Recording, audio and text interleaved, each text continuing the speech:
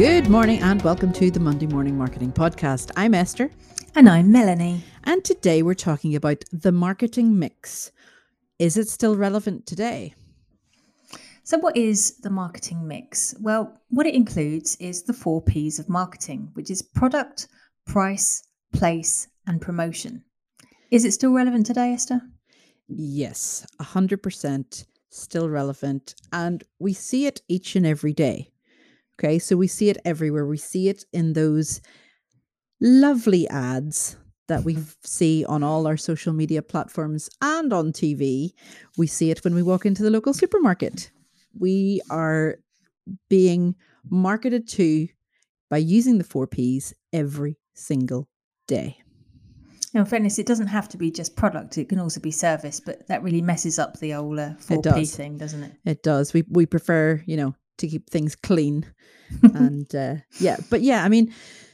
so, right. Let's think about it, right? So you walk into the supermarket. I'm not going to name any names, but if any of the local supermarkets, or bigger brands would like to be mentioned on our podcast, we are accepting promotion. Can you imagine us? Hi, welcome to our sponsors. And today our sponsor is Blur. And Blur. They've got the greatest chicken in town. But only in my town, not in yours. Okay.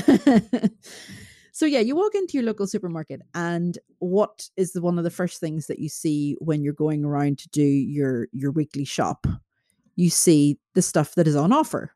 Brightly coloured stuff. Yeah, and it's not just the brightly coloured. I mean, first thing that you come to, and it's also the placement of it. So all the fruit and vegetable are obviously together, right? So that's your placement. I never understood why that's the first thing that is there. They should really start with heavy objects first. I agree. Right? And the bread is first as well. That makes no sense at all to me. Yeah, because then everything else that you gather, you either have to start at the far end of the shop, or everything else that you gather squishes the fruit and veg and the bread. But that's, it has worked for generations. Do you want to put your clothes on top of fruit though? Okay, so you're buying clothes in a supermarket. We have bigger issues to talk about here then. Okay, sorry. I know, needs must at the minute, but, on a normal non-COVID day, let's just sweep that one. We're moving past that one. But right, so you come and all the fruit and vegetables are together. All the dairy products are together. All the meats are together, and the non-meats are together. And then all your breads and everything is. I think they've got the placement thing now. We can move on. Yeah, right. Okay, so you've got the placement. Okay. But anything that they have on offer is at the start of the placement. So it's at the top of the aisle. It's at the ends. It's on a brightly coloured stand. No, it doesn't have to be, because the other placement. See, this is your fault for picking up the old supermarket analogy. Well, it all depends which supermarket you go to and how big it is. An eye level, they will have sort of the pricier items, and then if you want the cheaper stuff, it's normally lower, right down the bottom actually, where 3-year-olds can pick it up. And that's also where they put the tastier, the tastier in terms of what children like. Cereal is at the kids' eye level, right? But when it comes to promotion, that's where your bright yellow labels come in, and your brightly coloured, like not so much flashing neon signs, but almost, right? So they've got that, and they promote it in a way that, buy one, get one free, buy 2 for whatever, insert your money amount here. So you've got all these things going on, and you're standing, do you never find yourself standing there going, but which one actually works out cheaper? Does it work out cheaper for me to buy 3 packets of cornflakes when I only ever need 1? Are you really making a saving? Anyway, that's in a supermarket. When you're talking about your online brand or your small business that is promoting itself online, the same idea works. So you have your product, you have your, for argument's sake, they'll have a sales section, won't they? On the website, they'll sometimes have a sales section entirely dedicated to everything that's on sale. Yeah. So you're talking online clothing, which is where you could be buying your clothes, Melanie, not in a supermarket. We obviously have far superior supermarkets down here in the Republic. Obviously, no doubting it at all. But you have, yes, so your online clothing or your online products, but you were also saying about services, and that can include a course. So if you have a course that you're wanting to promote, that you're wanting to people to buy, then essentially you need the 4 P's of marketing. You need your product, which is your course in this case. You need a price, how much you're going to charge people. You have your placement, whether that's on your full website, you build a different landing page for it, you have it inside some other website, that there are lots of courses being built on lots of platforms at the minute. And then you promote it out through your email marketing, your ads, word of mouth. There are so many places that you can do this. Now, my question to you, Melanie, is it a one and done sort of thing?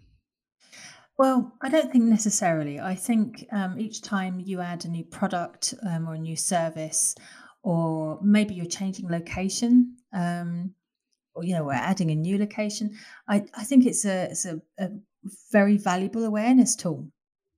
And as part of that awareness, you have to help people take them through a sales funnel to take them through to conversion.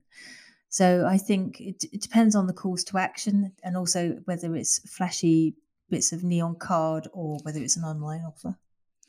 Yeah, and it's also, if it's a seasonal thing that you're selling, if it's, you've got your online clothing business and it's coming to the end of the season, you're going to want to get rid of those before the next season's clothing comes in. So clear out. It's a clearance, a clear out, a restocking of other things, so it wouldn't just be a once and done, because we do know a lot of people who think that you should only use the 4 P's when setting up your business. And that's not it's not just for that one time and then you're done. We also know of other people who think there should be other things included in the 4 P's that, essentially are covered in product, price, placement, and promotion. So instead of it being called promotion, then they might call it ads, or be more specific and do just Facebook ads, So, this has been around for years. I mean, I studied this at university. I have, it's something that you always see. It must be ancient then. If you studied it. It really is. It really is. But it's one of those things that it has moved with the times. That previously, that promotion, it hasn't become dated, has it? It has not, because promotion before might have been more newspaper articles or the man standing with the spinny sign that you would have seen in movies and stuff like that, which does actually still happen in some countries. You use some great analogies there. You really are showing your age. I really am, but I have lived places where there are still men and boys spinning signs to get you to go into places. So yeah, fair enough. But what we're trying to put across here, okay, this is what we want you to take away from today, is the 4 P's still have a relevant part in marketing. It may be a relatively outdated model, I suppose, in some people's eyes, but we're actually already doing it when we're doing our ads, whether it's Google ads or Facebook or Instagram. We're actually already implementing it. We're just calling it something else. But I think it's better and easier to remember as the 4 P's of marketing, and that altogether is called a marketing mix. So why don't we start trying to reapply this today in order to boost our business on a regular basis, instead of just, like we said before, being a one and done? What do you reckon?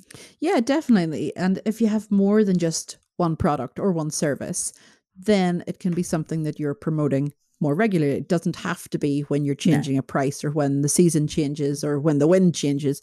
It can be something that is more frequent, and you just change the place where you're promoting it. So instead of talking about it only on one social channel, you move and talk about it on another social channel, and you add in ads from time to time as well. So it's not something that you have to go, okay, now I have to do my 4 Ps and I have to do them all at the same time and always do it here and always, mix it up as well.